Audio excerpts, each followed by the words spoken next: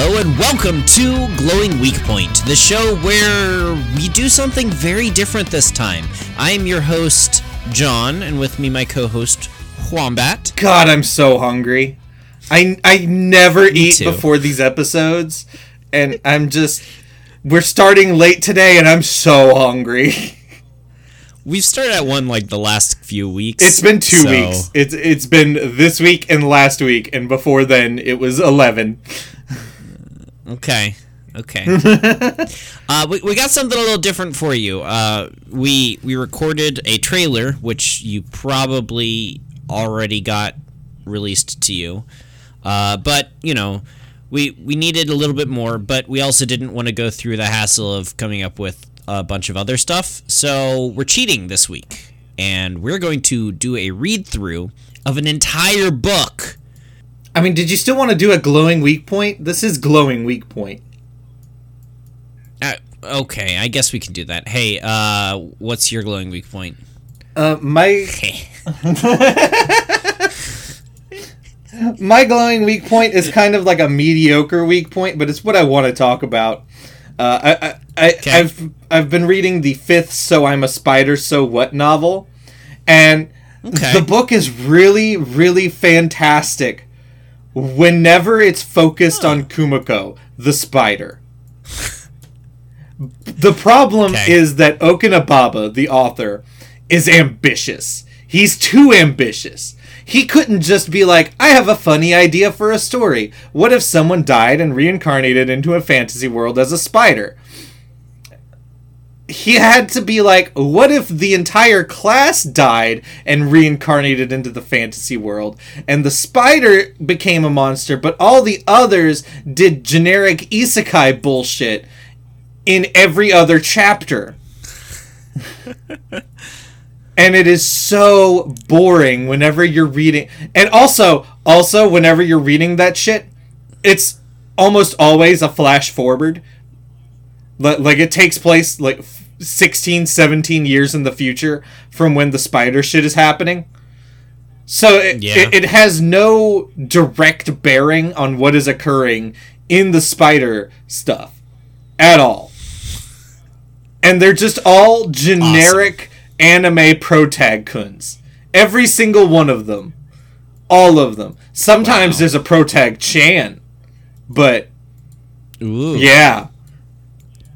The most interesting character in that is the girl who was like a high school bully, and she got reincarnated as a dragon. But then she stopped being interesting when the main character became the hero, and she evolved into a lightworm, which gave her a humanoid form to take. And so now she's just another hot girl running around. But she has wings. And I'm just like, let me read the spider shit. She's over there. The spider is in the forest murdering thieves in a forest with just like long range bullshit magic eye attacks. And the thieves are all actually spies from neighboring countries and religious sects and elves. And let me read that. Okay. So I have two this week. I have two. One is that I finally finished rebuilding my craft room.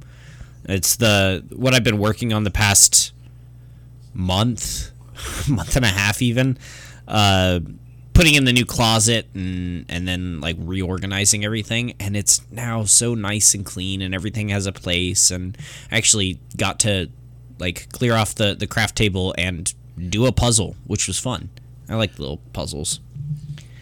Then the other thing is I have been going back. I know it's my rule that I don't go back and rewatch anime, or I guess I don't go back and watch anime people tell me about. But this is rewatching shit because I've seen it all already. But my wife hasn't, and so I went through the Funimation and Crunchyroll lists of all the anime that they have, At first, I went through Funimation because you can watch Funimation stuff without having an account. You just have ads, which the ads are horrible. Enjoy that for 3 weeks. Yeah.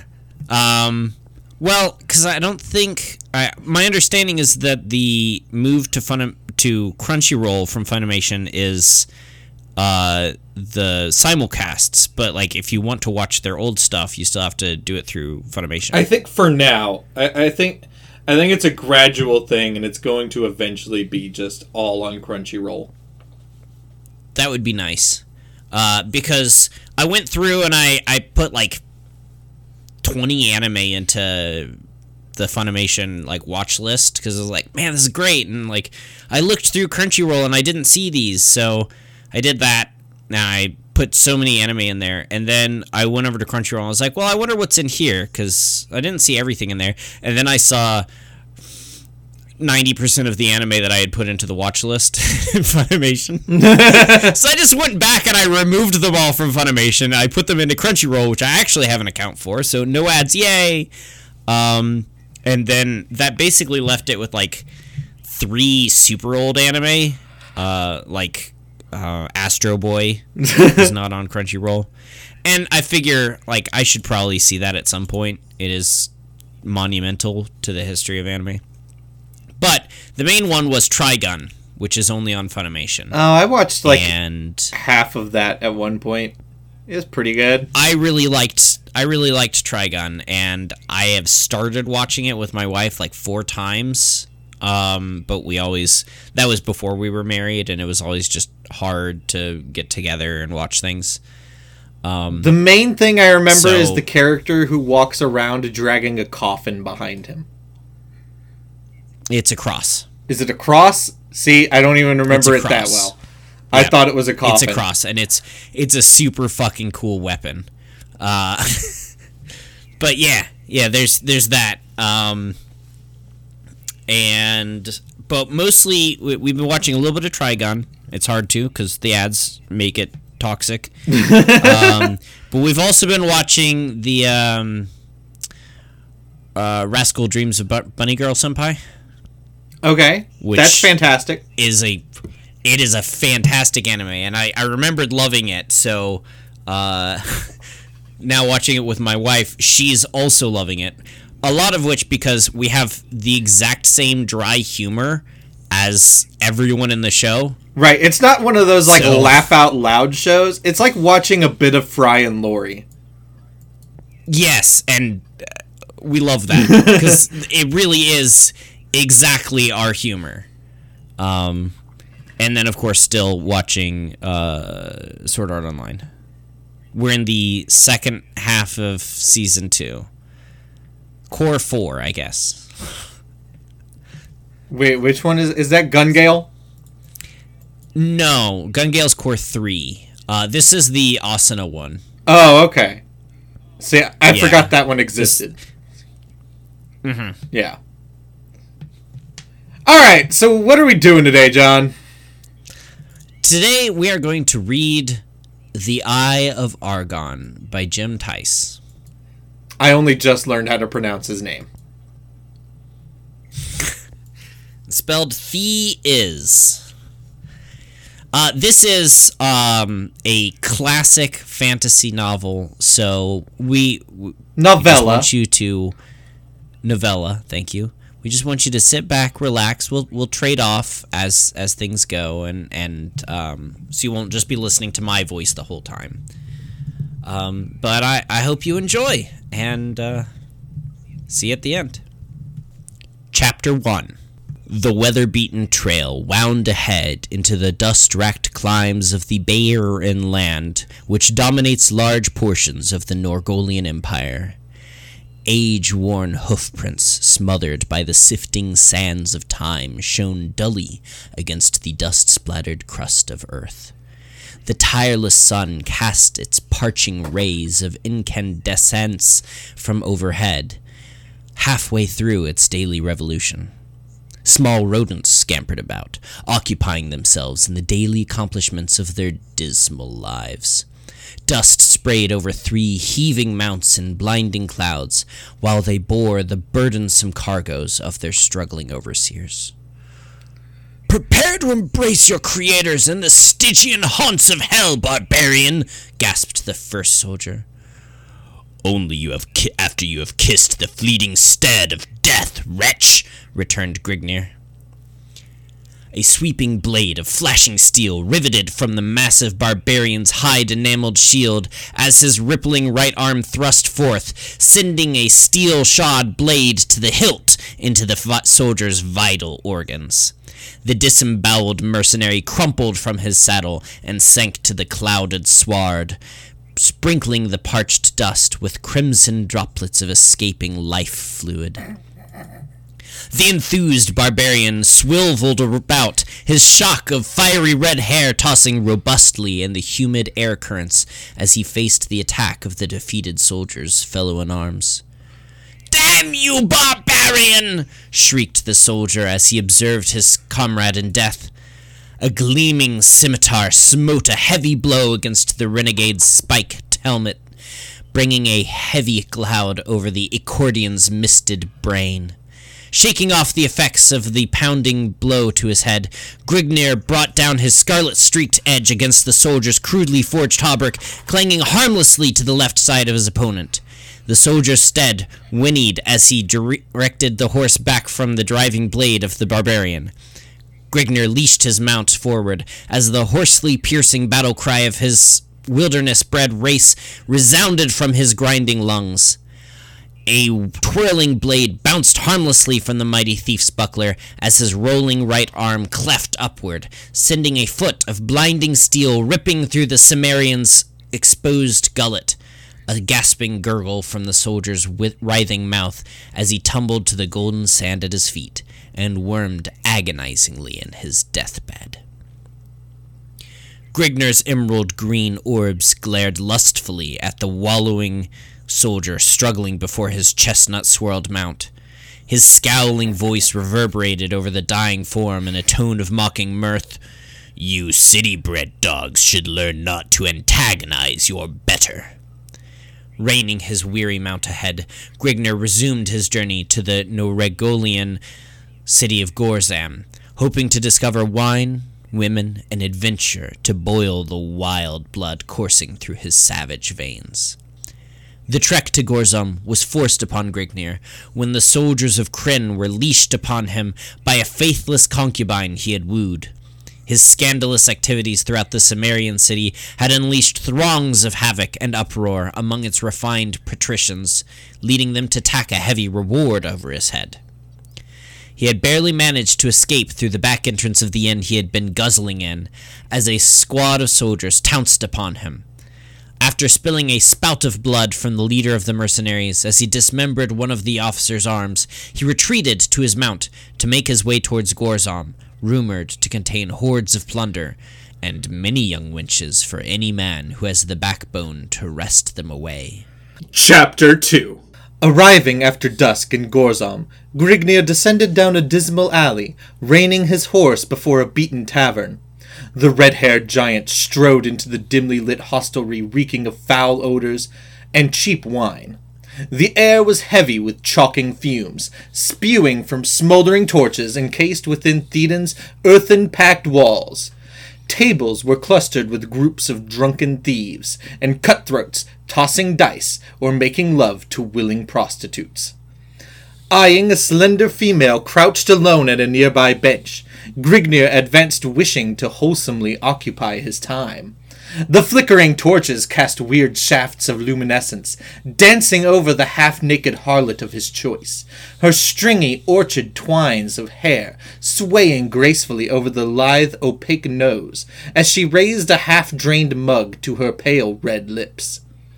Glancing upward, the alluring complexion noted the stalwart giant as he rapidly approached. A faint glimmer sparked from the pair of deep blue ovals of the amorous female as she motioned toward Grignir, enticing him to join her.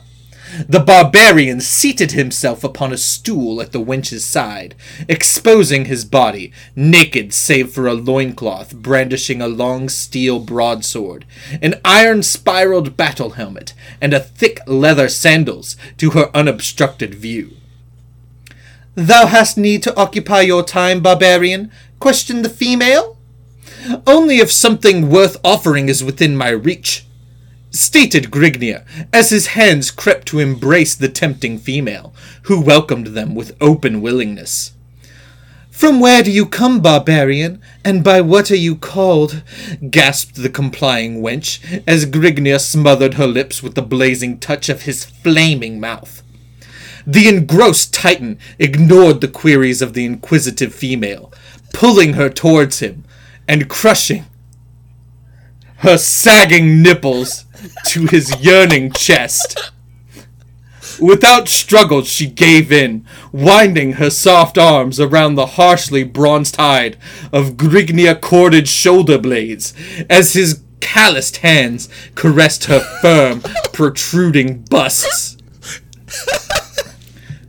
"You make love well, wench," admitted Grignia as he reached for the vessel of potent wine his charge had been quaffing.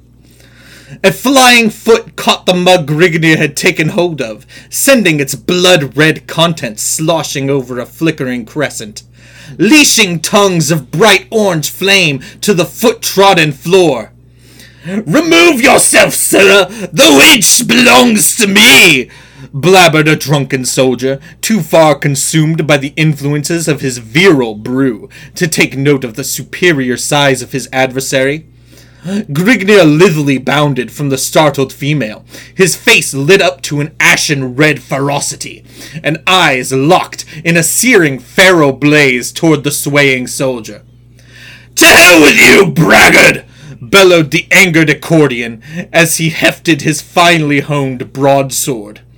The staggering soldier clumsily reached towards the pommel of his dangling sword, but before his hands ever touched the oaken hilt, a silvered flash was slicing the heavy air. The thews of the savage's lashing right arm bulged from the glistening bronzed hide as his blade bit deeply into the soldier's neck, loping off the confused head of his senseless tormentor. With a nauseating thud, the severed oval toppled to the floor as the segregated torso of Grignia's bovine antagonist swayed, then collapsed in a pool of swirled crimson. In the confusion, the soldiers' fellows confronted Grignia with unsheathed cutlasses, directed toward the latter's scowling makeup. "The slut should have picked his quarry more carefully!" roared the victor in a mocking baritone growl as he wiped his dripping blade on the prostrate form and returned it to its scabbard. "The fools should have shown more prudence. However, you shall rue your actions while rotting in the pits," stated one of the sprawled soldier's comrades. Grignia's hand began to remove his blade from its leather housing, but retarded the motion in face of the blades waving before his face. "Dismiss your hand from the hilt, barbarian, or you shall find a foot of steel sheathed in your gizzard." Grignia weighed his position, observing his plight, whereupon he took the soldier's advice as the only logical choice. To attempt to hack his way from his present predicament could only warrant certain death. He was of no mind to bring upon his own demise, if an alternate path presented itself. The will to necessitate his life forced him to yield to the superior force in hopes of a moment of carelessness later upon the part of his captors in which he could effect a more plausible means of escape. "You may steady your arms. I will go without a struggle." "Your decision is a wise one. Yet perhaps you would have been better off had you forced death." The soldier's mouth wrinkled to a sadistic grin of knowing mirth as he prodded his prisoner on with his sword point. After an indiscriminate period of marching through slinking alleyways and dim moonlighted streets, the procession confronted a massive seraglio. The palace area was surrounded by an iron grating with a lush garden upon all sides. The group was admitted through the gilded gateway, and Grignia was led along a stone pathway bordered by plush vegetation lustfully enhanced by the moon's shimmering rays. Upon reaching the palace, the group was granted entrance, and after several minutes of explanation, led through several winding corridors to a richly draped chamber. Confronting the group was a short, stocky man seated upon a gold throne. Tapestries of richly draped regal blue silk covered all walls of the chamber, while the steps leading to the throne were plated with sparkling white ivory. The man upon the throne had a naked wench seated at each of his arms, and a trusted advisor seated in back of him. At each corner of the chamber, a guard stood at attention, with upraised pikes supported in their hands, golden chainmail adorning their torsos, and barred helmets emitting scarlet plumes enshrouding their heads. The man rose from his throne to the dais surrounding it. His plush turquoise robe dangled loosely from his chunky frame. The soldiers surrounding Grignia fell to their knees with heads bowed to the stone masonry of the floor in fearful dignity to their sovereign, liege. "Explain the purpose of this intrusion upon my chateau!" "Your Serenity, resplendent in noble grandeur, we have brought this yokel before you," the soldier gestured toward Grignia, "for the redress or your all-knowing wisdom in judgment regarding his fate." "Down on your knees, lout, and pay proper homage to your sovereign!" commanded the pudgy noble of Grignia. "By the surly beard of Mrithk, Grignia kneels to no man!" scowled the massive barbarian. "You dare to deal this blasphemous act to me? You are indeed brave, stranger, yet your valor smacks of foolishness. I find you to be the only fool, sitting upon your pompous throne, enhancing the rolling flabs of your belly in the midst of your elaborate luxury and—" The soldier standing at Grignia's side smote him heavily in the face with the flat of his sword, cutting short the harsh words, and knocking his battered helmet to the masonry with an echoing clang. The paunchy noble's sagging round face flushed suddenly pale, then hastily lit up to a lustrous cherry-red radiance. His lips trembled with malicious rage, while emitting a muffled, sibilant gibberish. His sagging flabs rolled like a tub of upset jelly, then compressed as he sucked in his gut in an attempt to conceal his softness. The prince regained his statue, then spoke to the soldiers surrounding Grignia, his face conforming to an ugly expression of sadistic humor. "Take this uncouth heathen to the font of misery, and be sure that his agonies are long and drawn out before death can release him." "As you wish, sire. Your command shall be heeded immediately," answered the soldier on the right of Grignia, as he stared into the barbarian's seemingly unaffected face. The advisor seated in the back of the noble slowly rose and advanced to the side of his master, motioning the wenches seated at his sides to remove themselves. He lowered his head and whispered to the noble. "Eminence, the punishment you have decreed will cause much misery to this scum, yet it will last only a short time, then release him to a land beyond the sufferings of the human body. Why not mellow him in one of the subterranean vaults for a few days, then send him to life labor in one of your buried mines? To one such as he, a life spent in the confinement of the Stygian pits will be an infinitely more appropriate and lasting torture." The noble cupped his drooping double chin in the folds of his briming palm, meditating for a moment upon the rationality of the counselor's words, then raised his shaggy brown eyebrows and turned toward the advisor, eyes aglow. "As always, Agaffand, you speak with great wisdom. Your words ring of great knowledge concerning the nature of one such as he, saith the king. The noble turned toward the prisoner with a noticeable shimmer reflecting in his frog-like eyes, and his lips contorting to a greasy grin. I have decided to void my previous decree. The prisoner shall be removed to one of the palace's underground vaults.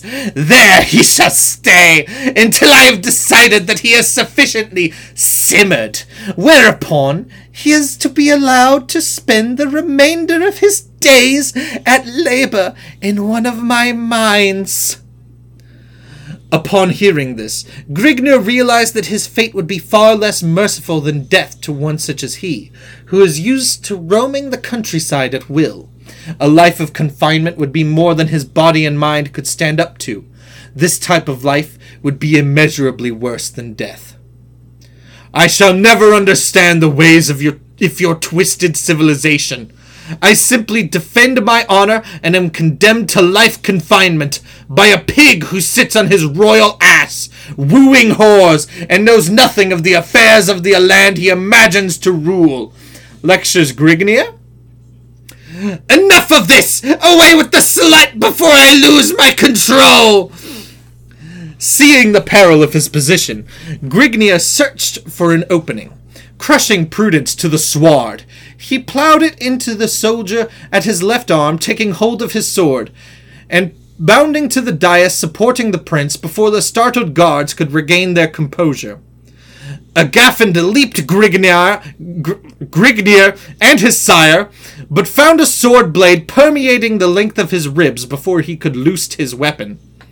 The counselor slumped to his knees as Grignr slid his crimsoned blade from Agaffin's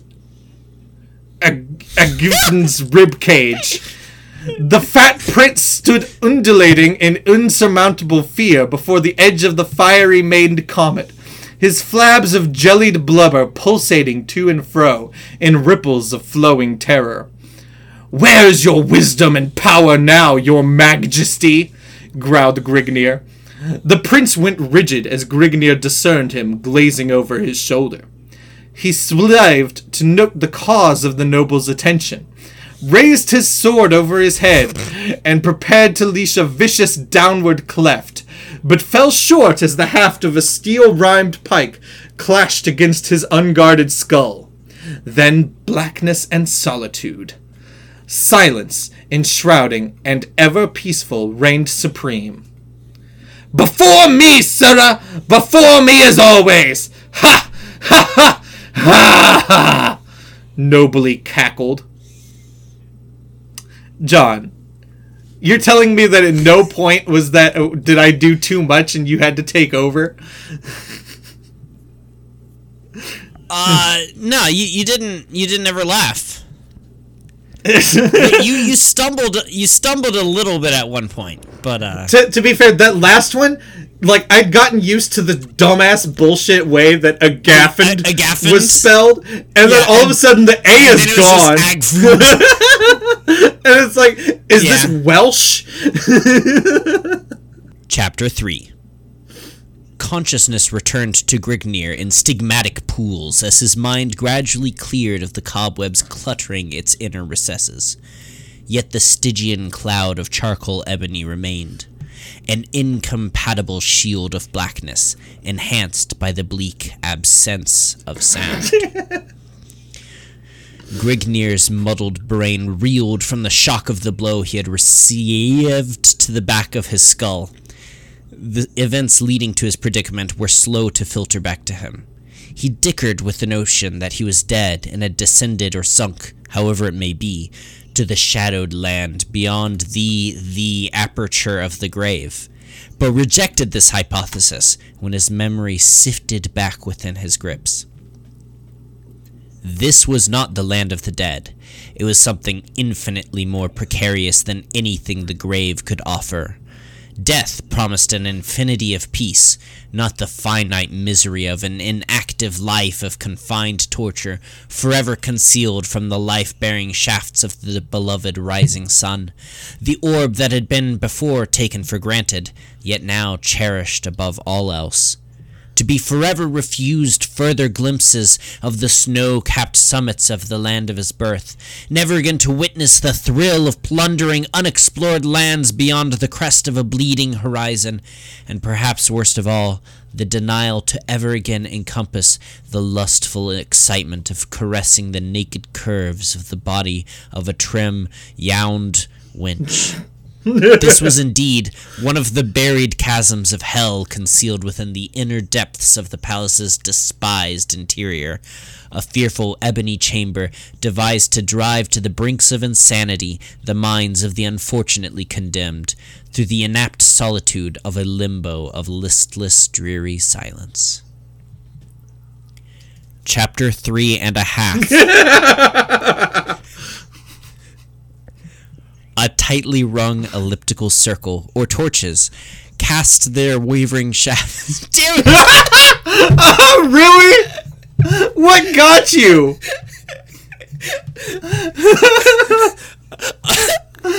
Just thinking about it. Elliptical circle or torches. That got you? That got me. Trim yound wench didn't get you. And here you were talking about, oh yeah, I can probably read this whole thing without laughing. Yeah, I probably could have, but I didn't. But you didn't. Alright, I guess it's my turn. Let's see if I can make it through elliptical circle or torches. I guess start at the beginning since we're that close. A tightly wrung elliptical circle or torches cast their wavering shafts prancing morbidly over the smooth surface of a rectangular, ridged altar. Expertly chiseled forms of grotesque gargoyles graced the oblique rim protubrating the length of the grim orifice of death. Staring forever ahead into nothingness in complete ignorance of the bloody rites enacted in their presence. Brown flaking stains decorated the golden surface of the ridge surrounding the altar, which bent to a small slit at the lower right-hand corner of the altar. The slit stood above a crudely pounded pail, which had several silver-meshed chalices hanging at its sides. Dangling at the rim of golden mallet, the handle of which was engraved with images of twisted faces, and groved at its far end with slots designed for a snug hand grip. The head of the mallet was slightly larger than a clenched fist, and shaped into a smooth oval mass. Encircling the marble altar was a congregation of leering shaman. Eerie chants of a bygone age, originating unknown eons before the memory of man, were being uttered from the buried recesses of the acolytes' deep lings. Orange paint was smeared in generous globules over the tops of Thwa priests' wrinkled, shaven scalps, while golden rings projected from the lobes of their pink ears. Ornate robes of lustrous purple satin enclosed their bulging torsos, attached around their waists with silvered silk lashes, latched with ebony buckles in the shape of morose, misshaped skulls. Dangling around their necks were oval-fashioned medallions held by thin gold chains, featuring in their centers blood-red rubies, which resembled crimson fetish eyeballs. Cushioning their bare feet were plush red felt slippers with pointed gold spikes projecting from their tips. That's a fetish I don't have. Situated in front of the altar and directly adjacent to the copper pail was a massive jade idol, a misshaped, hideous bust of the shaman's pagan deity. Pagan deity. The shimmering green idol was placed in a sitting posture on an ornately carved golden throne, raised upon a round, ivory-plated dais. Its bulging arms and webbed hands resting on the padded arms of the seat. Its head was entwined in golden snake-like coils, hanging over its oblong ears, which tapered off to thin hollow points. Its nose was a bulging triangular mass, sunken in at its sides, with Tau-gaping nostrils. Dramatic beneath the nostrils was a twisted, shaggy-lipped mouth, giving the impression of a slavering, sadistic grimace. At the foot of the heathen deity, a slender, pale-faced female, naked but for a golden jeweled harness, enshrouding her huge outcropping breasts, supporting long silver laces which extended to her thigh, stood before the pearl-white field with noticeable shivers traveling up and down the length of her exquisitely molded body. Her delicate lips trembled beneath soft, narrow hands as she attempted to conceal herself from the piercing stare of the ambivalent idol. Glaring directly down towards her was the stony, cycloptic face of the bloated deity. Gaping from its single oblong socket was scintillating, many-faceted scarlet emerald, a brilliant gem seeming to possess a life all of its own, a priceless gleaming stone capable of domineering the wealth of conquering empires, the Eye of Argon. God, John.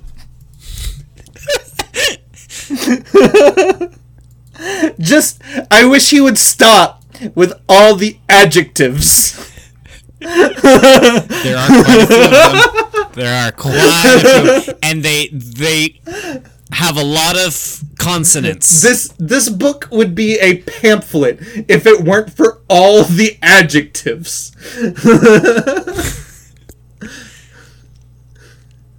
Chapter 4. All knowledge of measuring time had escaped Grignir. When a person is deprived of the sun, moon, and stars, he loses all conception of time as he had previously understood it. It seemed as if years had passed, if time were being measured by terms of misery and mental anguish. Yet he estimated that his stay had only been a few days in length. He had slept 3 times, and had been fed 5 times since his awakening in the crypt. At least they're feeding him. However, when the actions of the body are restricted, its needs are also affected. The need for nourishment and slumber are directly proportional to the functions the body has performed, meaning that when free and active, Grignir may become hungry every 6 hours and witness the desire for sleep every 15 hours, whereas in his present condition, he may encounter the need for food every 10 hours and the want for rest every 20 hours. All methods he had before depended upon were extinct in the dismal pit. Hence, he may have been imprisoned for 10 minutes or 10 years, he did not know, resulting in a disheartened emotion deep within his being. The food, if you can honor the moldering lumps of fetid mush to that extent, was borne to him by 2 guards who opened a portal at the top of his enclosure and shoved it to him in wooden bowls, retrieving the food and water bowls from his previous meal at the same time, after which they threw... retrieving the food and water bowels from his previous meal at the same time, after which they threw back the bolts on the iron latch and returned to their other duties. Since deprived of all other means of nourishment, Grignir was impelled to eat the tainted slop in order to ward off the pangs of starvation, though as he stuffed it into his mouth with his filthy fingers and struggled to force it down his throat, he imagined it was that which had been spurned by the hounds stationed at various segments of the palace. There was little in the Bayren vault that could occupy his body or mind. He had paced out the length and width of the enclosure time and time again, and tested every granite slab which consisted the walls of the prison in hopes of finding a hidden passage to freedom, all of which was to no avail other than to keep him busy and distract his mind from wandering to thoughts of what he believed was his future. He had memorized the number of strides from one end to the other of the cell, and knew the exact number of slabs which made up the bleak dungeon. Numerous schemes were introduced, and alternately discarded in turn as they succored to unravel to him no means of escape which stood the slightest chance of success. Suckered? Anguish continued to mount as his means of occupation were rapidly exhausted. Suddenly, with no tive, he was shrouded from his contemplations as he detected a faint scratching sound at the end of the crypt opposite him. The sound seemed to be caused by something trying to scrape away at the granite blocks the floor of the enclosure consisted of, the sandy scratching of something like an animal's claws. Grignr gradually groped his way to the other end of the vault, carefully feeling his way along with his hands ahead of him. When a few inches from the wall, a loud, penetrating squeal and the scampering of small padded feet reverberated from the walls of the roughly hewn chamber. Grignr threw his hands up to shield his face and flung himself backwards upon his buttocks. A fuzzy form bounded to his hairy chest, burying its talons in his flesh while gnashing towards his throat with its grinding white teeth, its sour, fetid breath scorching the squirming barbarian's dilating nostrils.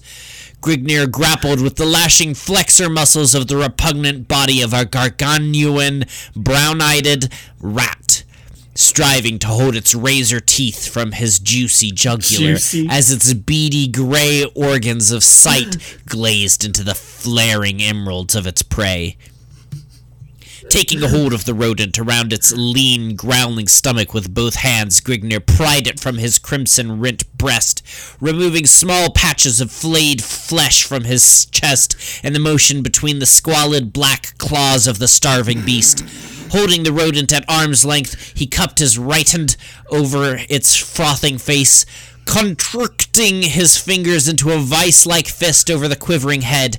Retaining his grips on the rat, Grignr flexed his outstretched arms while slowly twisting his right hand clockwise and his left hand counterclockwise motion.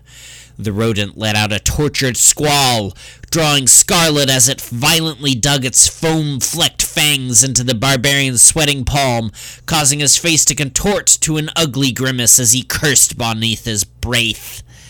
With a loud crack, the rodent's head parted from its squirming torso, sending out a sprinkling shower of crimson gore, and trailing a slimy string of disjointed vertebrae, snapped trachea, esophagus, and jugular, disjointed hyoid bone, morose purpled stretched hide, and blood-seared muscles.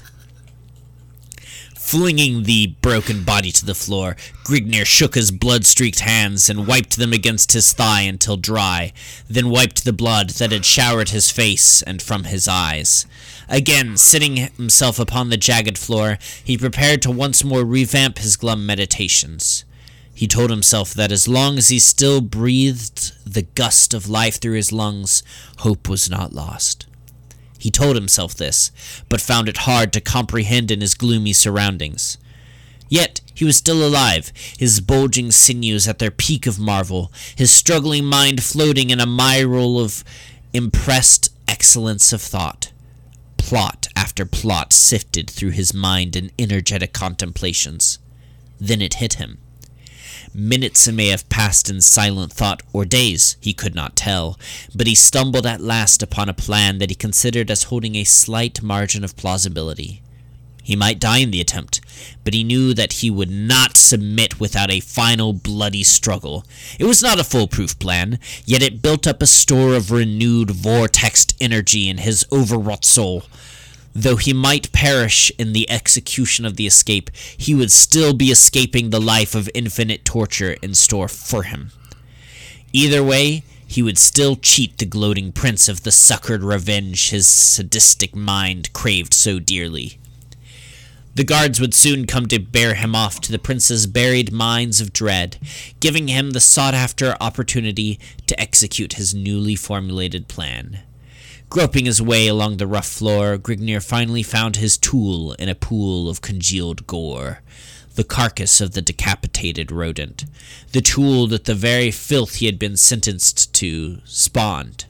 When the time came for action, he would have to be prepared, so he set himself to rending the sticky hulk in grim silence, searching by the touch of his fingertips for the lever to freedom. It's all you. I just don't know how you read through most of that without laughing. This book is 7 chapters long? Yes. And one chapter of it is dedicated to him killing a rat. Yes.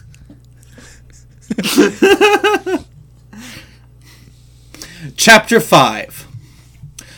Up to the altar and be done with it, wench! Ordered a fidgeting shaman as he gave the female a grim stare accompanied by the wrinkling of his lips to a mirthful grin of delight.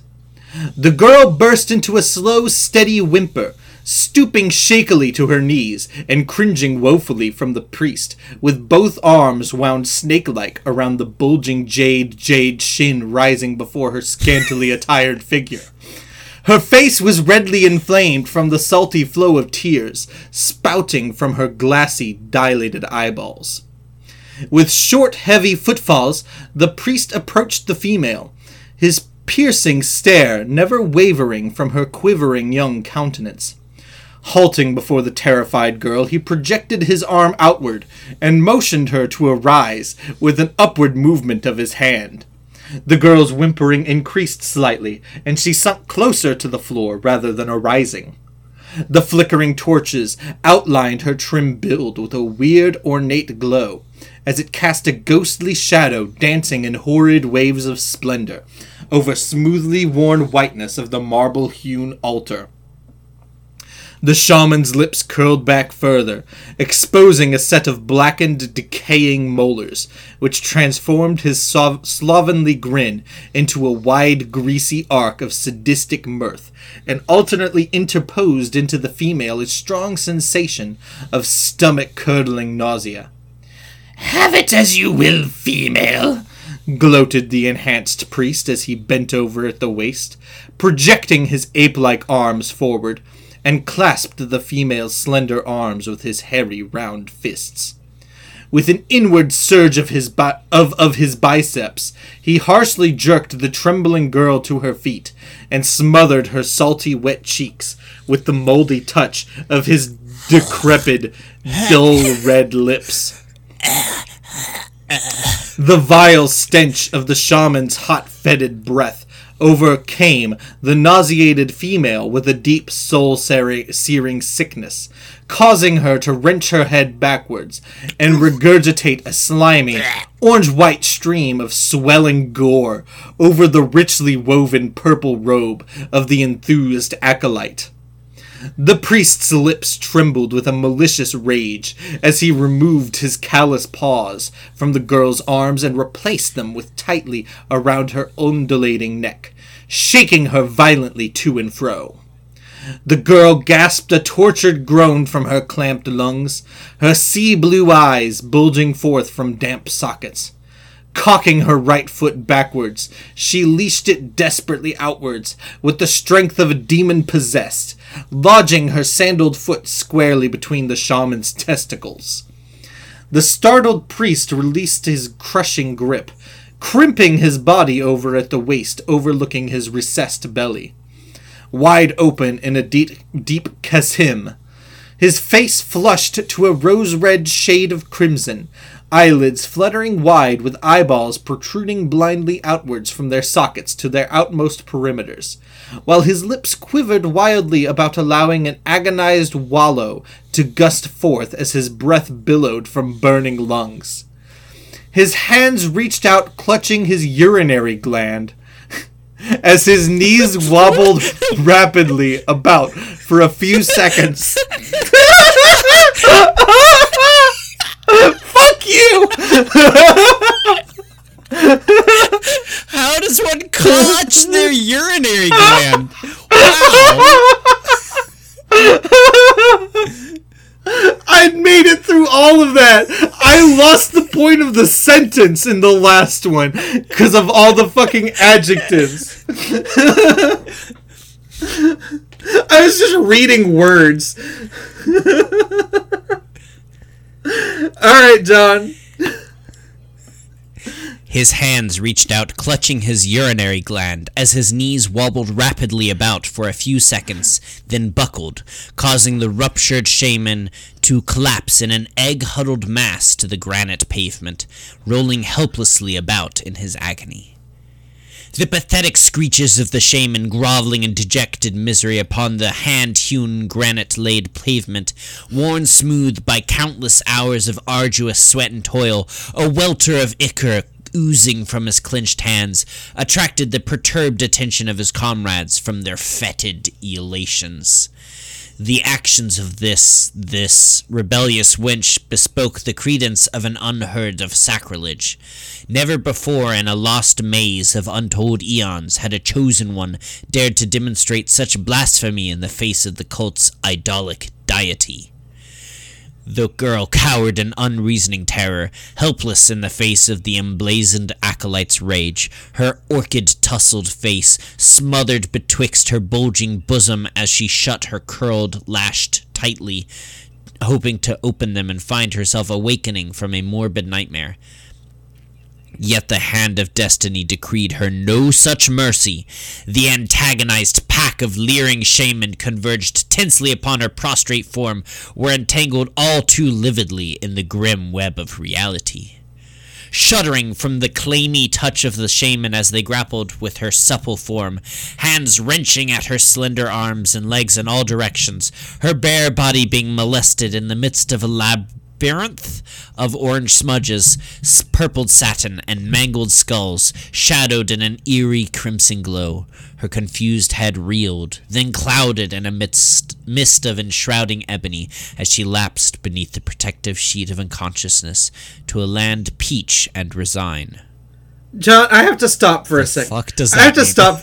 I don't understand if this is a rape scene or if they're just trying to take her somewhere. Me either. I also don't know. I feel like it's rape-y. It's very rape-y, but I feel like that's just because of all the adjectives he's using and his constant need to sexualize this unnamed woman. Yeah. She's probably like 13 or something. It's so gross. It's just endlessly gross. Like, why does her form have to be supple while a bunch of creepy old dudes are grappling with her? Because Jim Tice has to be another name for Terry Goodkind. It has to be, right? They're the same person. Jim Tice didn't die. He just changed his name. Yeah. Chapter 6. "Take hold of this rope," said the first soldier, "and climb out from your pit, slut. Your presence is requested in another far deeper hellhole."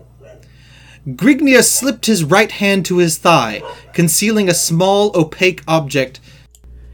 It was at this time that my dog's barking became unbearable, and I had to go resolve that situation.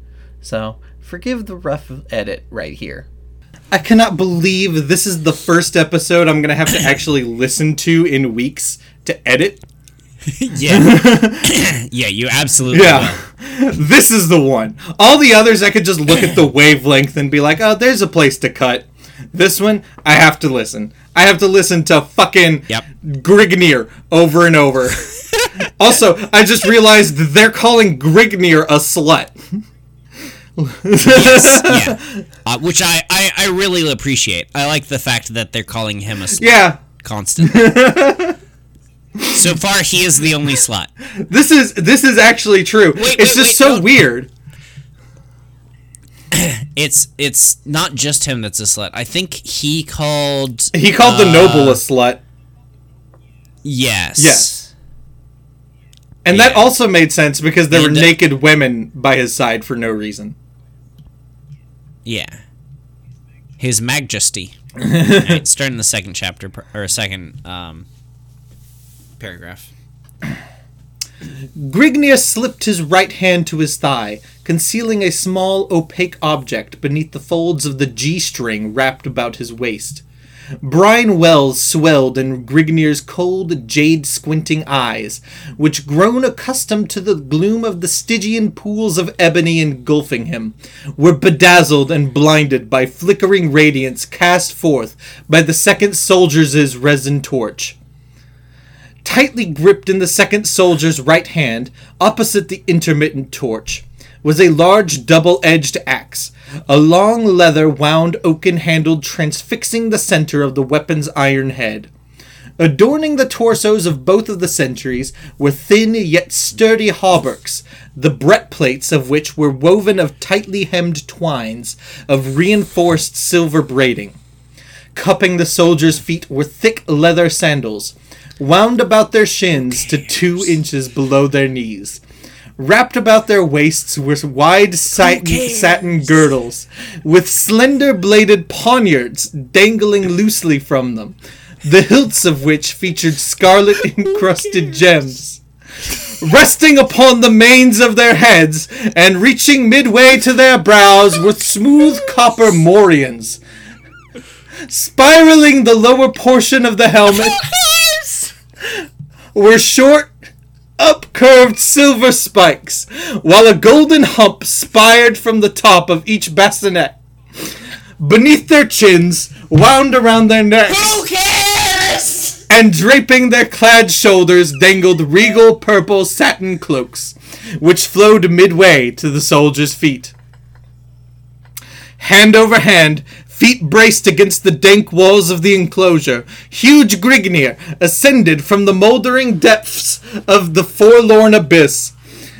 His swelled limbs, stiff due to the boredom of a timeless inactivity, compounded by the musty atmosphere and jagged granite protuberance against his body, craved for action.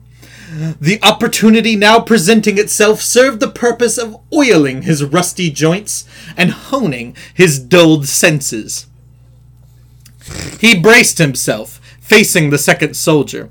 The sentry's stature was wildly exaggerated in the glare of the flickering crescent cuppix in his right fist. His eyes were wide open in a slightly slanted owlish glaze, enhanced in their sinister intensity by the hawk-bill curve of his nose and pale yellow peak of his cheeks. "Place your hands behind your back," said the second soldier as he raised his axe over his right shoulder blade and casted a wavering glance. "We must bind your wrists to parry any attempts at escape. Be sure to make the knot a stout one, Broig. We wouldn't want our guest to take leave of our guidance." Broig grasped Grignir's left wrist and reached for the barbarian's right wrist. Grignir wrenched his right arm free and swilvelled to face Broig, reach beneath his loincloth with his right hand. The sentry grappled at his girdle for the sheathed dagger, but recoiled short of his intentions as Grignir's right arm swept to his gorge. The soldier went limp, his bobbing eyes rolling beneath fluttering eyelids, a deep welt across his spouting gullet. Without lingering to observe the result of his efforts, Grignir dropped to his knees. The second soldier's axe cleft over Grignir's head in a blizz of silvered ferocity, severing several scarlet locks from his scalp. Coming to rest in his fellow's stomach, the iron head crashed through mail and flesh with splintering force, spilling a pool of crimsoned entrails over the granite paving.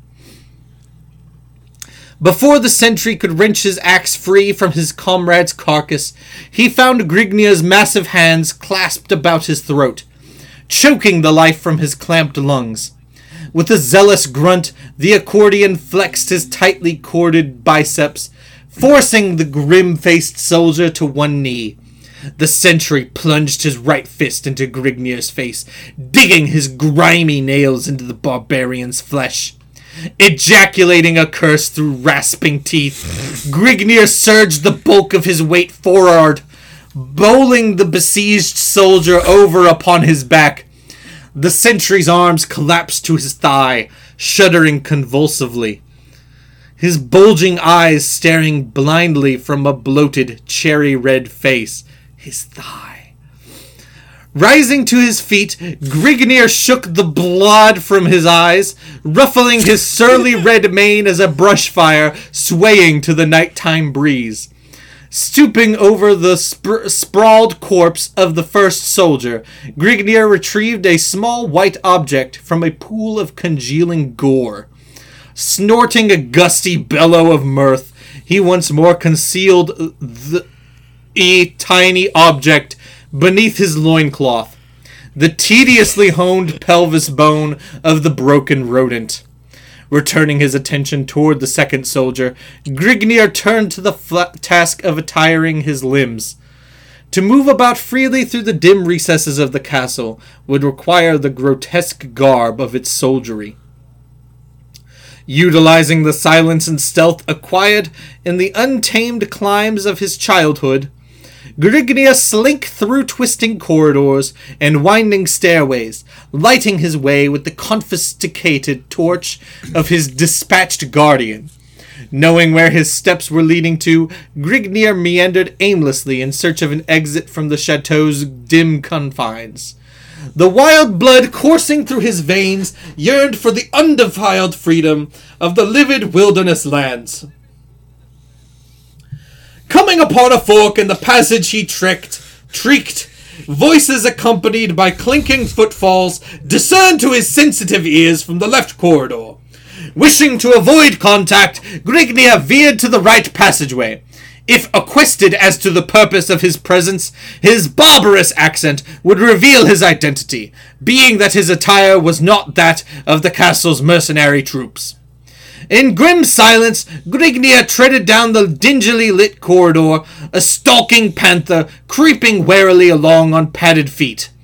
After an interminable period of wandering through the dull corridors, no gaps to break the monotony of the cold grey walls, Grignir... Why the voice change? I've started doing the, my favorite, one of my favorite movies is, Albert Finney's Scrooge. And I've started doing the Father Time character from Albert Finney's Scrooge. Yeah. That's what I've started doing. Yeah. I can tell. Where was I? Grignir aspired a small winding stairway. Descending the flight of arced granite slabs to their posterior, Grignir was confronted by a short hallway leading to a tall arched wooden doorway. Halting before the teeming portal, Grignir rests his shaggy head sideways against the barrier. Detecting no sounds from within, he grasped the looped metal handle of the door. His arms surging with a tremendous effort of bulging muscles, yet the door would not budge. Retrieving his axe from where he had sheathed it beneath his girdle, he hefted it in his mighty hands with an appeased grunt, and wedging one of its blackened edges into the crack between the portal and its iron-rimed sill.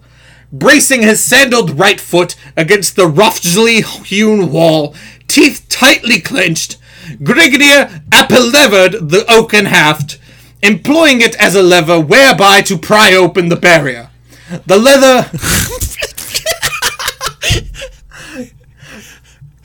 The leather-wound hilt bending to its utmost limits of endurance, the massive portal swung open with a grating of snapped latch and rusty iron hinges.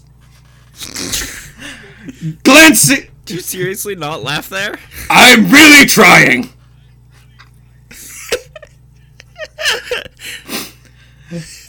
Glancing about the dust-swirled room in the gloomily dancing glare of his flickering cresset, Grignir eyed evidences of the enclosure being nothing more than a forgotten storeroom. Miscellaneous articles required for the maintenance of a castle were piled in disorganized heaps at infrequent intervals toward the wall opposite the barbarian's piercing stare. Utilizing long, bounding strides, Grignir paced his way over to the mounds of supplies to discover if any articles of value were contained within their midst. Alright, you've got to change this. Yeah? Yeah. Alright, I'll go back to the original one. Detecting a faint clinking sound, Grignir sprawled to his left side with the speed of a striking cobra, landing harshly upon his back. Torch and axe loudly clattering to the floor in a morass of sparks and flame. A elm-woven board leaped from collapsed flooring, clashing against the jagged flooring and spewing a shower of orange and yellow sparks over Grignir's startled face. Rising uneasily to his feet, the half-stunned accordion, glared down at the gruesome arm of death he had unwittingly sprung. Mrifk!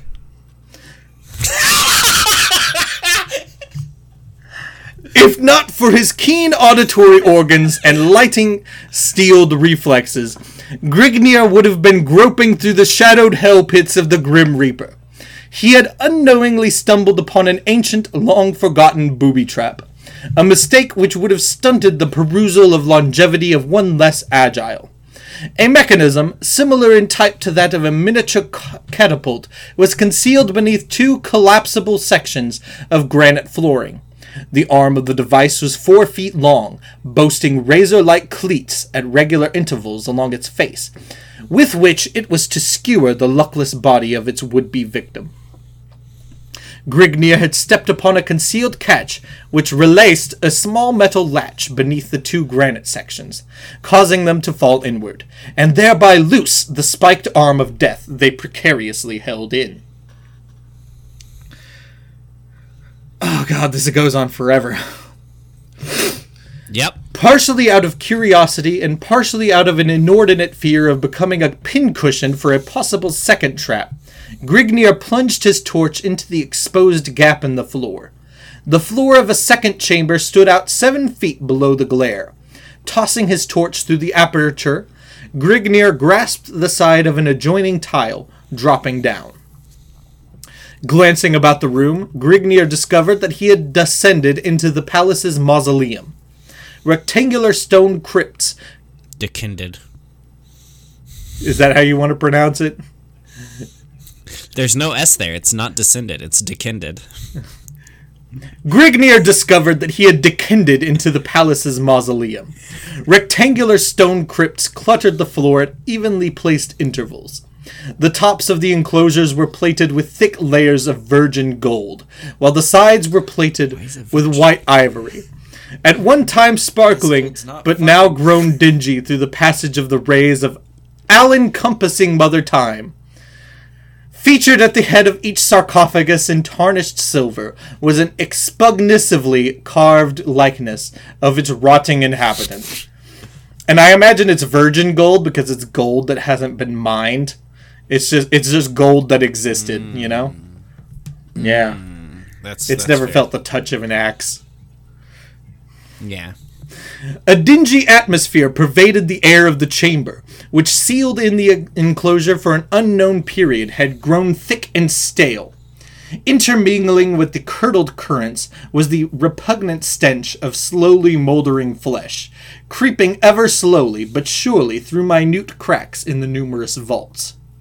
Due to the embalming of the bodies, their flesh decayed at a much slower rate than is normal, yet the nauseous odor was none the less repellent.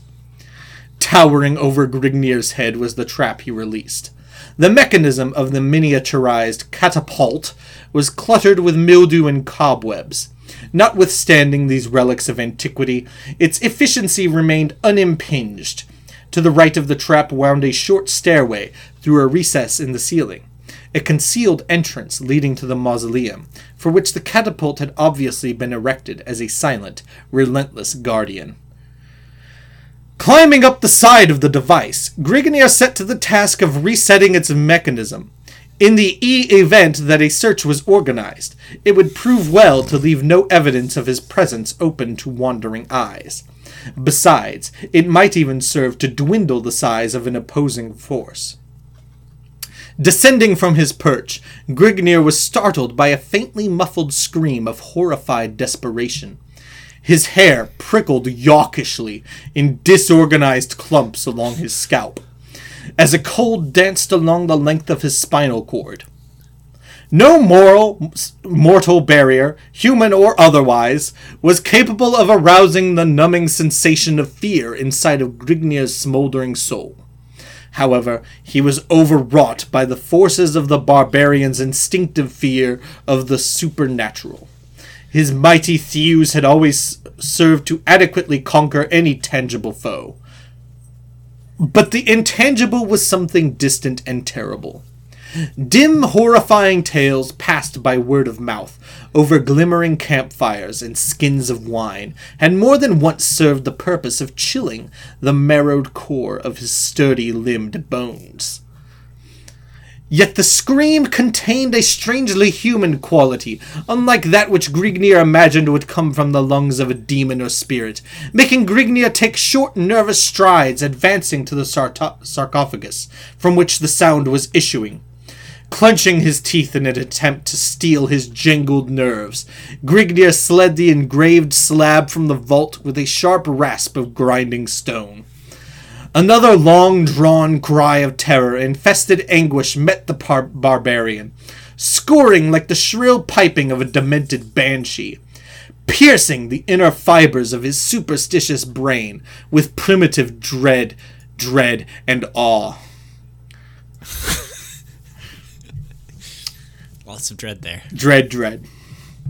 Stooping over to espy the tomb's contents, the glittering accordion's nostrils were singed by the scorching aroma of a moldering corpse, long shut up and fermenting, the same putrid scent which permeated the entire chamber, though multiplied to a much more concentrated dosage. The shriveled, leathery packet of crumbling bones and dried, flacking flesh offered no resistance, but remained in a fixed position of perpetual vigilance, watching over its dim abode from hollow, gaping sockets. Shut up! Shut up! Shut up! Shut the fuck up! Shut up! I think that might That counts. I quit. You can have the rest of the chapter. You can have it. What the fuck? Just shut the fucking shut up. Shriveled, leathery packet of crumbling bones and dried, flacking flesh. It's a rotting corpse. It's a rotting corpse. It's a rotting corpse. The rotting corpse offered no resistance. The tortured cries were not coming from the tomb, but from some hidden depth below. Pulling the reeking corpse from its... You're right. But from some hidden depth below! Pulling the reeking corpse from its resting place, Grignir tossed it to the floor in a broken, mangled heap. Upon one side of the crypt's bottom was attached a series of tiny hinges while running parallel along the opposite side of a convex railing-like protuberance, laid so as to appear as a part of the interior surface of the sarcophagus. You know, John, they say that as a writer, you're allowed one narrative exclamation point your entire career. Jim Tice used his here.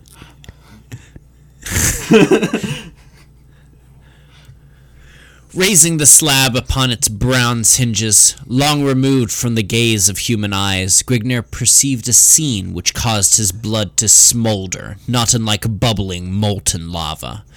Directly below him, a whimpering female lay stretched upon a smooth, surfaced marble altar. A pack of gracie-faced shaimin clustered around her in a tight circular formation. Crouched over the girl was a tall, pot-bellied priest, his face dominated by a disgustingly open-mouthed grimace of sadistic glee. Suspended from the acolyte's clenched right hand was a carven, oval-faced mallet, which he waved menacingly over the girl's shadowed face, an incoherent gibberish flowing from his grinning, thick-lipped mouth. In the face of the amorphous, broad-breasted female stretched out alluringly before his gaping eyes, the universal whim of nature filling a plea of despair inside of his white-hot soul, Grignir acted in the only manner he could perceive. Giving vent to a hoarse, throat-rending battle cry, Grignir plunged into the midst of the startled shaman, torch simmering in his left hand, and Dax twirling in his right hand. A gaunt skull faced priest standing at the far side of the altar clutched desperately at his throat, coughing furiously in an attempt to catch his breath. Lurching helplessly to and fro, the acolyte pitched headlong against the gleaming base of a massive jade idol, writhing agonizedly against the hideous image, foam flecking his chalk-white lips. The priest struggled helplessly, the victim of an epileptic seizure. What? What the fuck? I didn't see that coming. And then Deus Ex he epilepsy. had a seizure.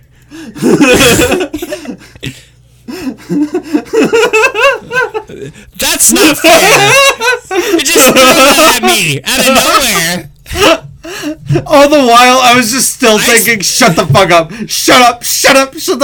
Skull-faced priest? Is he wearing a skull? What? I guess it's me again. By all rights, it's yours. Oh.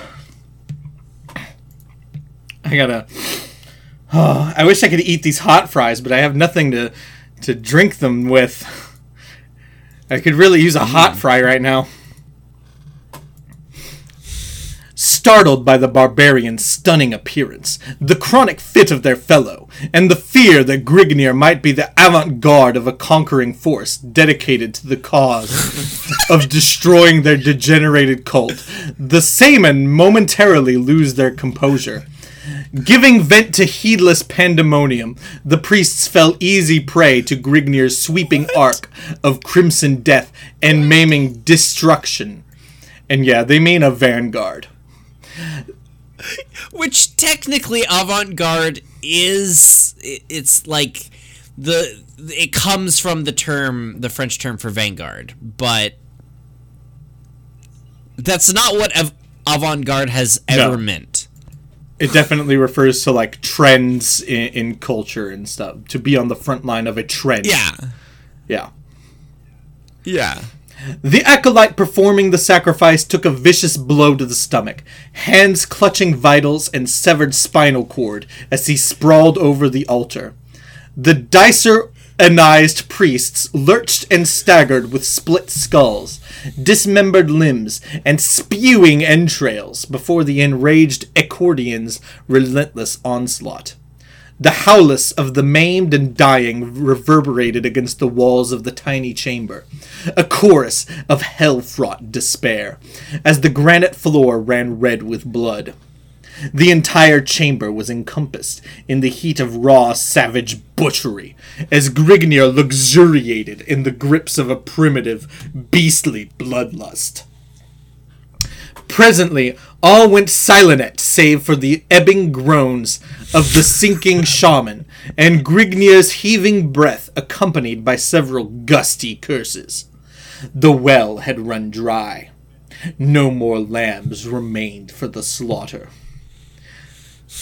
The rampaging stead of death, having taken of Grignir for the moment, left the barbarian free to the exploitation of his other perusials.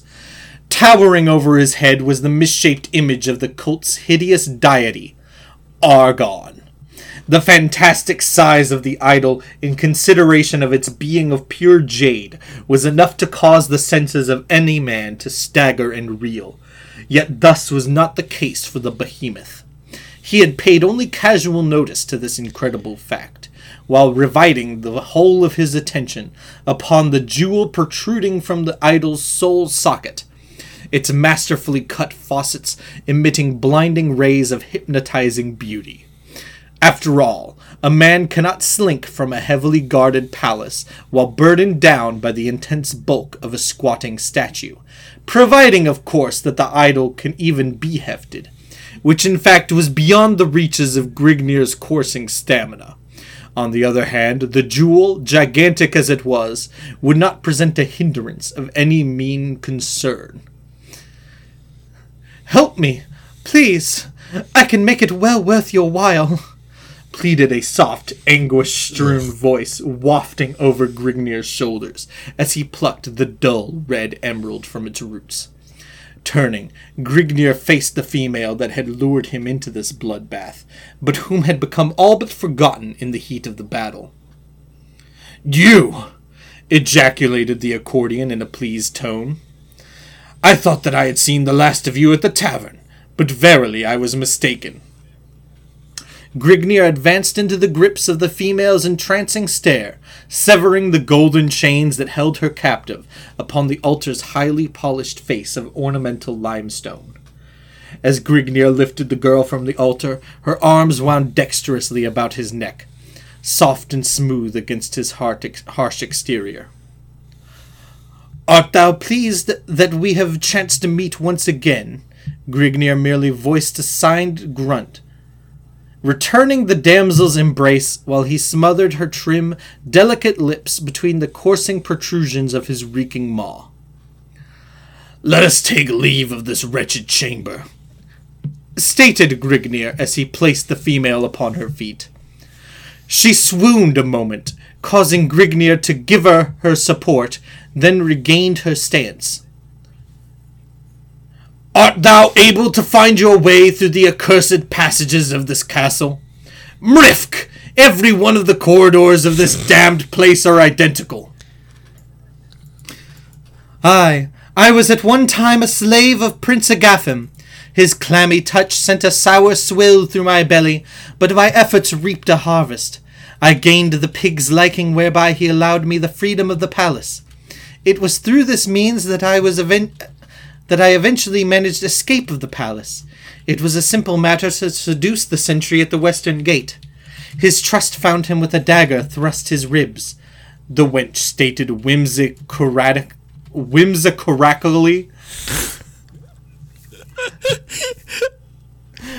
"What were you doing at the tavern whence I discovered you?" asked Grignir as he lifted the female through the opening into the mausoleum. "I had sought to lay low from the palace's guards as they conducted their search for me. The tavern was seldom frequented by the palace guards, and my identity was unknown to the common soldiers. It was through the disturbance that you caused that the palace guards were attracted to the tavern. I was dragged away shortly after you were escorted to the palace." Would have been a cool thing to read instead of be told. "What are you called by, female?" "Carthena, daughter of Mincardos, Duke of Barwego, whose lands border along the northwestern fringes of Gorzalm. I was paid as homage to Agathim upon his 38th year," husked the femme. "And I'm called a barbarian," grunted Grignir in a disgusted tone. "Aye, the ways of our civilization are in many ways warped and distorted, but what is your calling?" she queried, bustily. "Grignir of Ecordia." "Ah, I have heard vaguely of Ecordia. It is the hill country to the far east of the north." You lose. I'm sorry. It's just out of nowhere. They're like, "Oh, right. There should be like, this is a fantasy story, right? So we should have like a setting and some lore and shit, and maybe this character should have a name and like have a backstory and be interesting." And it's like, you could have done all this before. This is the end of the book. It's chapter 6 of this 7. is the end of the book. Man, that's unfortunate for you that you got to almost the end of this chapter, so that means you have to read the rest of the book before you finish this. Assuming neither of us laughs at any point. "Ah, I have heard vaguely of Ecordia. It is the hill country to the far east of the Noragolian Empire. I have also heard Agathim curse your land more than once when his troops were routed in the unaccustomed mountains and gorges," saith I do need to point out it's called the Norgolian Empire according to the first sentence of the book, and then they always call it the Noragolian Empire.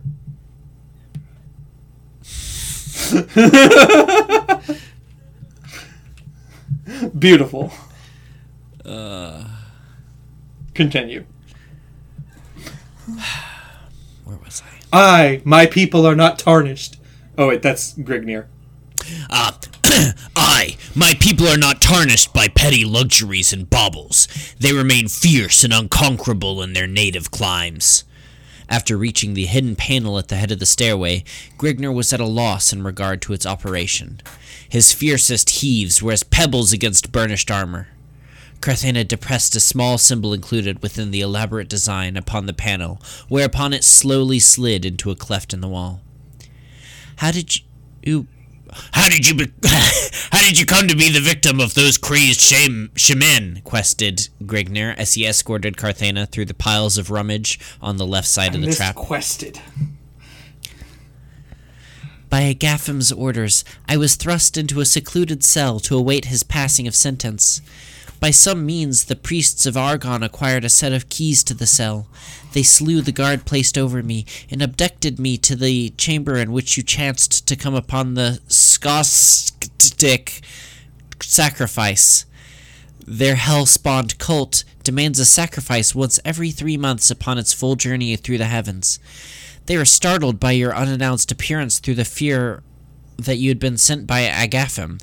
The prince would surely have submitted them to the most ghastly of tortures if he had ever discovered their unfaithfulness to Sargon, his bastard deity.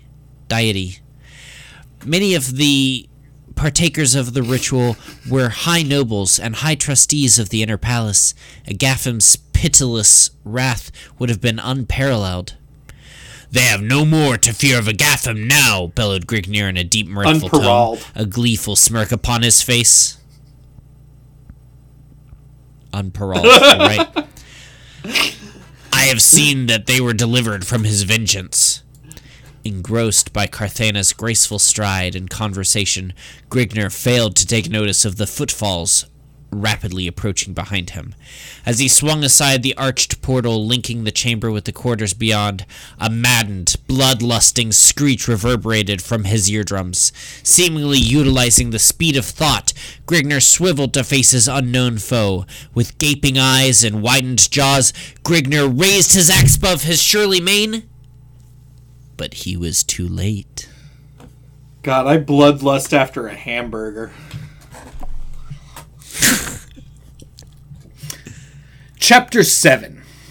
With wobbling knees and swimming head, the priest that had lapsed into an epileptic seizure rose unsteadily to his feet. While enacting his choking fit in writhing agony, the shaman was overlooked by Grignr. The barbarian had mistaken the seizure for the death throes of the acolyte, allowing the priest to avoid his stinging blade. The sight that met the priest's inflamed eyes nearly served to sprawl him upon the floor once more. The sacrificial sat it grim, blood-splattered silence all around him, broken only by the occasional yelps and howls of his maimed and butchered fellows. Above his head rose the hideous idol, its empty socket holding the shaman's furbished, infuriated gaze. His eyes turned to a stony glaze with the realization of the pillage and blasphemy. Due to his high susceptibility following the seizure, the priest was transformed into a raving maniac bent solely upon wreaking vengeance. With lips curled and quivering, a crest of foam dripping from them, the acolyte drew a long, wicked-looking jewel-hilted scimitar from his silver girdle, and fled through the aperture in the ceiling, uttering a faintly perceptible ceremonial gibberish. It's a seizure, by the way. Let me see where. Following the seizure, the priest was transformed. Oh, is that one of the weird words? See, I was following I before E. Yeah, it's I before E except always. Right. Except for like weird, neighbor, way. Thief. Thief is I before E, isn't it? Yeah, thief is I before E. Oh, you're right, it is. Chapter 7.5. A sweeping scimitar swung towards Grignr's head in a shadowed blur of motion. With axe raised over his head, Grignr prepared to parry the blow, while gaping wide-eyed in open-mouthed perplexity. Suddenly, a sharp snap resounded behind the frothing shaman. The scimitar, halfway through its fatal sweep, dropped from a quivering, nerveless hand, clattering harmlessly to the Stone Age. Cutting his screech short with a bubbling, red-mouthed gurgle, the lacerated acolyte staggered under the pressure of the released springboard. After a moment of hopeless struggling, the shaman buckled, sprawling face down in a widening pool of blood and entrails, his regal purple robe blending enhancingly. God damn it, John, I would have made it through. I just love the blood. His regal purple robe blending enhancingly with the swirling streams of crimson. Mrifk! I thought I had killed the last of those dogs, muttered Grignr in a half-apathetic state. Nay, Grignr, you doubtless grew careless while giving vent to your lusts, but let us not tarry any long, lest we overtax the fates. The paths leading to freedom will soon be barred. The wretch's cries must surely... This is a sentence. The wretch's cries must surely have attracted unwanted attention, the wench mused. I forgive you, there's no By what quotation. By what direction shall we pursue our flight? Up that stair and down the corridor a short distance is the concealed entrance to a tunnel seldom used by others than the prince, and known to few others save the palace's royalty. It is used mainly by the prince, you said that, when he wishes to take leave of the palace in secret. It is not always in the prince's best interests to leave his chateau in public view.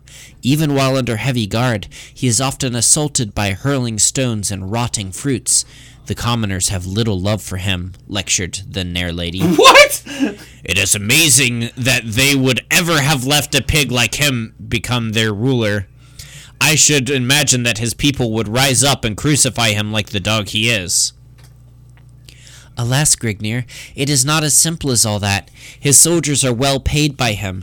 So long as he keeps their wages up, they will carry out his damned wished. The crude implements of the common folk would never stand up under an onslaught of forged blades and protective armor. They would be going to their own slaughter, stated Carthena to a confused but angered Grignr as they topped the stairway. Yet how can they bear to live under such oppression? I would sooner die beneath the sword than live under such a dog's command, added Grignr as the pair stalked down the hall in the direction opposite that in which Grignr had come.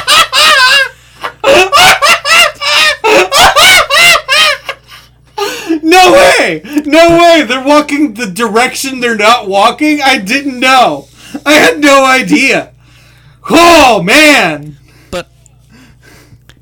But all men are not of the same mold that you are born of.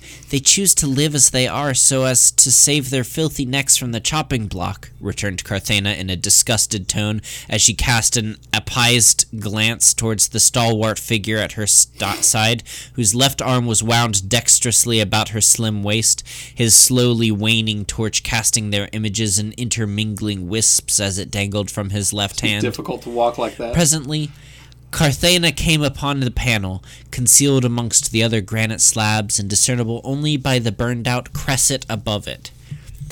As I pushed the cresset aside, pushed the panel inwards. Caterhana motions to the panel she was referring to and twisted the cresset in a counterclockwise What is motion. cresset? I need to stop. It's a crest. It's a crest? It's crest. But it's crest. Crest. C-R-E-S-T, not C-R-E-S-S-E-T. Grignr braced his right shoulder against the walling, concentrating the force of his bulk against it. The slab gradually swung inward with a slight grating sound. Carthena stooped beneath Grignr's corded arms and crawled upon all fours into the passage beyond. Grignr followed after easing the slab back into place. Winding before the pair was a dark, musty tunnel, exhibiting tangled spiderwebs from it, ceiling to wall, and an oozing, sickly slime running lazily upon its floor. Hanging from the chipped wall upon Grignr's right side was a half-moldered corpse, its gray, flacking arms held in place by rusted iron manacles.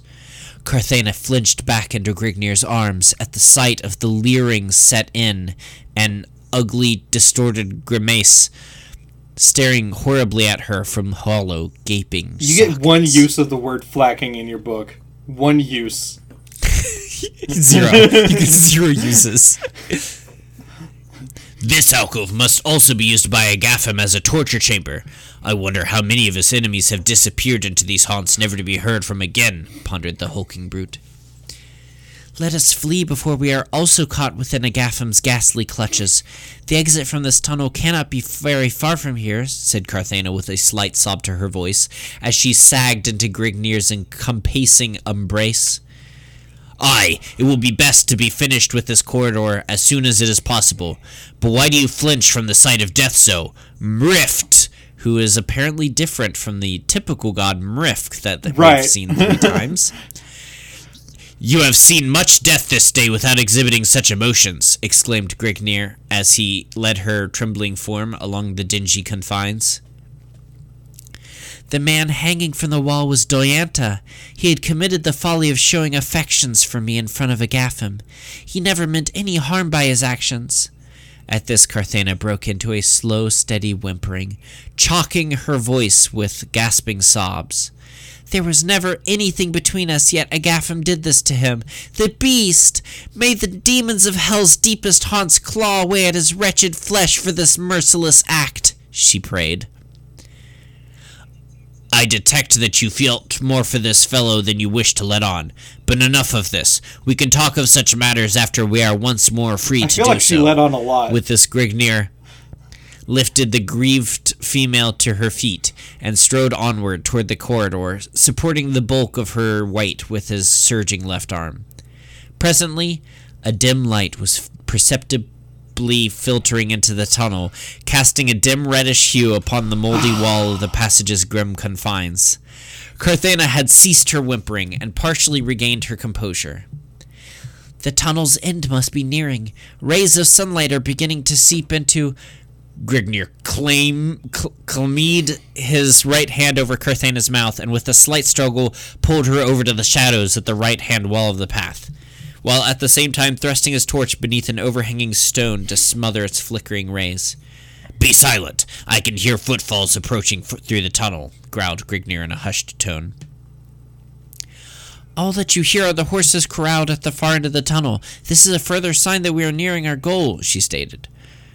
All that you hear is less than I hear. I hear footsteps coming towards us. Silence yourself that we may find out whom we are being brought into contact with. I doubt that any would have thought as yet of searching this passage for us. The advantage of surprise will be upon our side, Grignir warned. Carthena cast her eyes downward and ceased any further pursuit towards conversation, an irritating habit in which she had gained an amazing proficiency. What?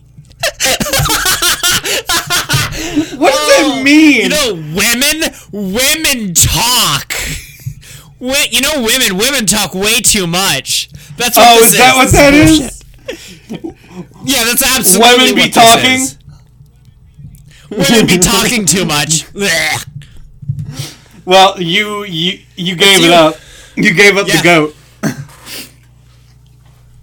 And by goat, I mean the bloodlusted, wrathful, vengeance-filled goat. 2 figures came into the pair's view from around a turn in the tunnel. They were clothed in rich, luxuriant silks and rambling on in conversation while ignorant of their crouching foes waiting in an ambush ahead. That barbarian dog! I don't know which character is which, so I won't do that. That barbarian dog is cringing beneath the weight of the lash at this moment, sire. He shall cause no more disturbance. Aye, and so it is with any who dare to cross the path of Sargon's chosen one, said the second man. But the peasants are showing signs of growing unrest. They complain that they cannot feed their families while burdened with your taxes. I shall teach those sluts the meaning of humility. Order an immediate increase upon their taxes. They dare to question my sovereign authority. Ha-ah! They shall soon learn what true oppression can be. I will... A shadowed bulk leapt from behind a jutting promontory as it brought down a double-edged axe with the sped of a striking thought. One of the nobles sagged lifeless to the ground, skull split to the teeth. Grignir gasped as he observed the bisected face set in its leering death agonies. It was Agaphim, The dead man's comrade, having recovered from it... I thought a Gaffin was dead.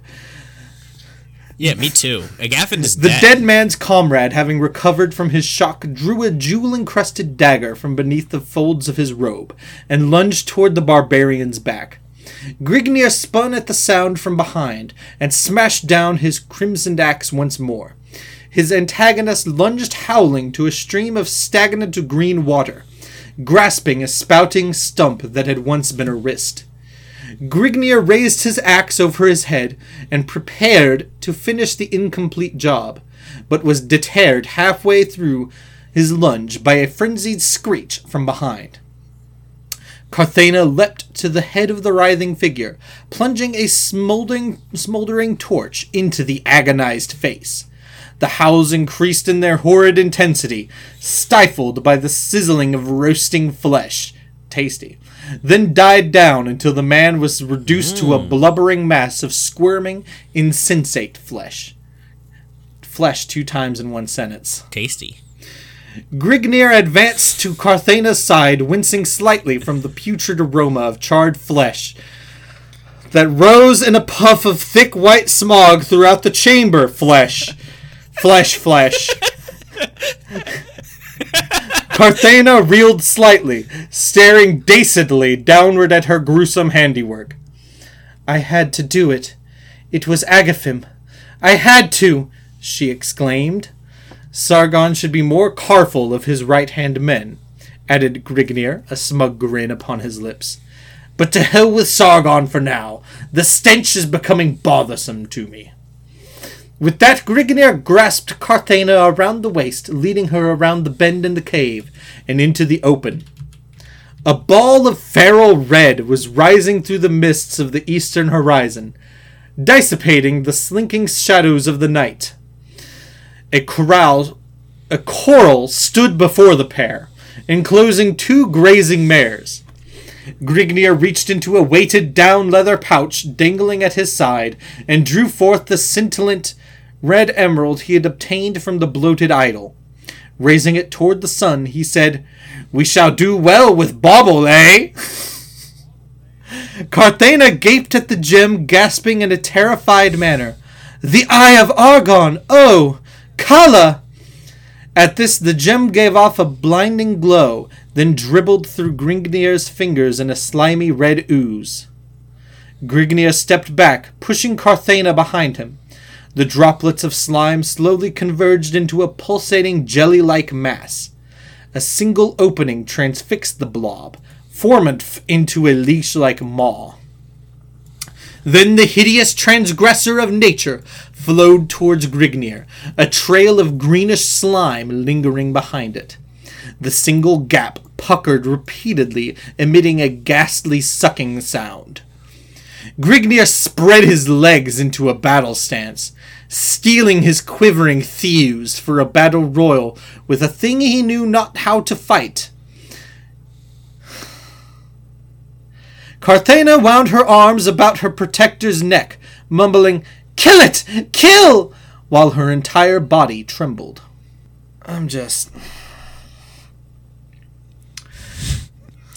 You're so close. Keep going. The thing was almost upon Grignir when he buried his axe into the gristly maw. It's a blob. It passed through the blob and clanged upon the ground. Grignir drew his axe back with a film of yellow-green slime clinging to the blade. The thing was seemingly unaffected. Then it started to slooze up his leg. The hairs upon his nape stewed on end from the slimy feel of the thing's bully bulk. The Nautus sucking sound became louder, and Grignir felt the blood being drawn from his body. With each hiss of hideous pucker, the thing increased in size. Grignir shook his foot about madly in an attempt to dislodge the blob, but it clung like a leech, still feeding upon his rapidly draining life fluid. He grasped with his hands, trying to rip it off, but only found his hands entangled in a sickly glue-like substance. The slimy thing continued its puckering, now having grown the size of Grignir's leg from its vampiric feast. Grignir began to reel and stagger under the blob, his chalk-white face and faltering muscles attesting to the gigantic loss of blood. Carthena slipped from Grignir in a death-like faint, a morrow, chilling scream upon her red, rubish lips. In final desperation, Grignir grasped the smoldering torch upon the ground, and plunged it into the reeking maw of the Travestry. A shudder passed through the thing. Grignir felt the blackness closing upon his eyes, but held on with the last ebb of his rapidly waning vitality. He could feel its grip lessening as a hideous gurgling sound erupted from the writhing maw. Maw, maw, maw, maw. The jelly-like mass began to bubble like a vat of boiling tar as quivers passed up and down its entire form. The Lost Ending. With a sloshing plop, the thing fell to the ground, evaporating in a thick scarlet cloud until it reattained its original size. It remained thus for a moment, as the puckered maw took the shape of a protruding red eyeball, the pupil of which seemed to unravel before it the tale of creation. How a shapeless mass slithered from the quagmires of the stigmatic pool of time, only to degenerate into a leprosy of avaricious lust. Not attendance. In that fleeting moment, the grim mystery of life was revealed before Grignir's ensnared gaze. The eyeball's glare turned to a sudden plea of mercy, a plea for the whole of humanity. What? Then the blob began to quiver with violent convulsions. The eyeball shattered into 1,000 tiny fragments and evaporated in a curling wisp of scarlet mist. The very ground below the thing began to vibrate and swallow it up with a belch. The thing was gone forever. All that remained was a dark red blotch upon the face of the earth.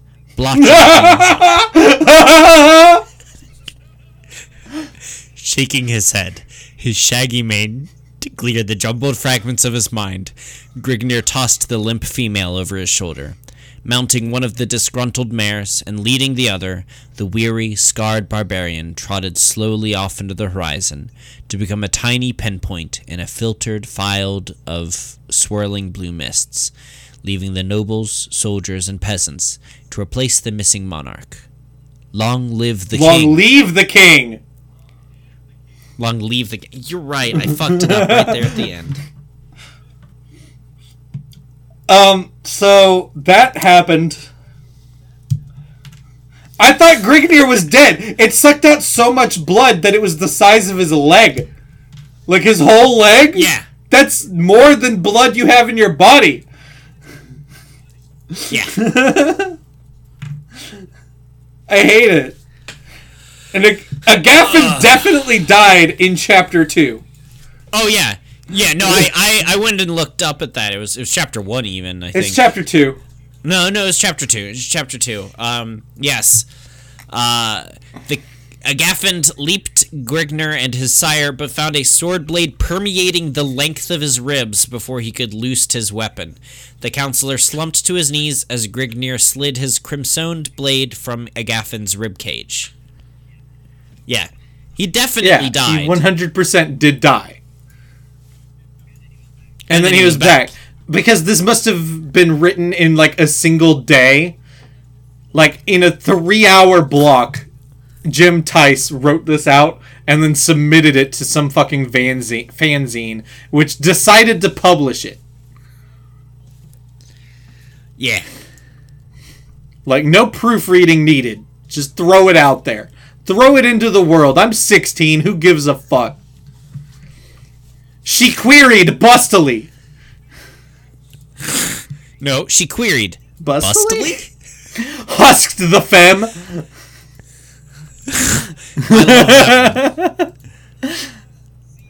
So yeah, I hope you enjoyed that. If there were any mistakes in it, trust me, they weren't ours. The mistakes were actually mostly John reading things correctly that should have been read incorrectly. Yes. We read this as is. So, yeah, I hope you enjoyed that. I know it was a little bit of a weird one for this week, but we'll get back to your regular scheduled glowing weak point next week. Whatever that is. A whole chapter dedicated to killing a rat. Hey, if you liked this, please share it with someone who died and came back. Kills rats. Share this with someone in your life who died and then showed up 2 days later, walking around just fine. Or someone who looks like a barbarian. Fabio. Fabio. Yeah. See you next time.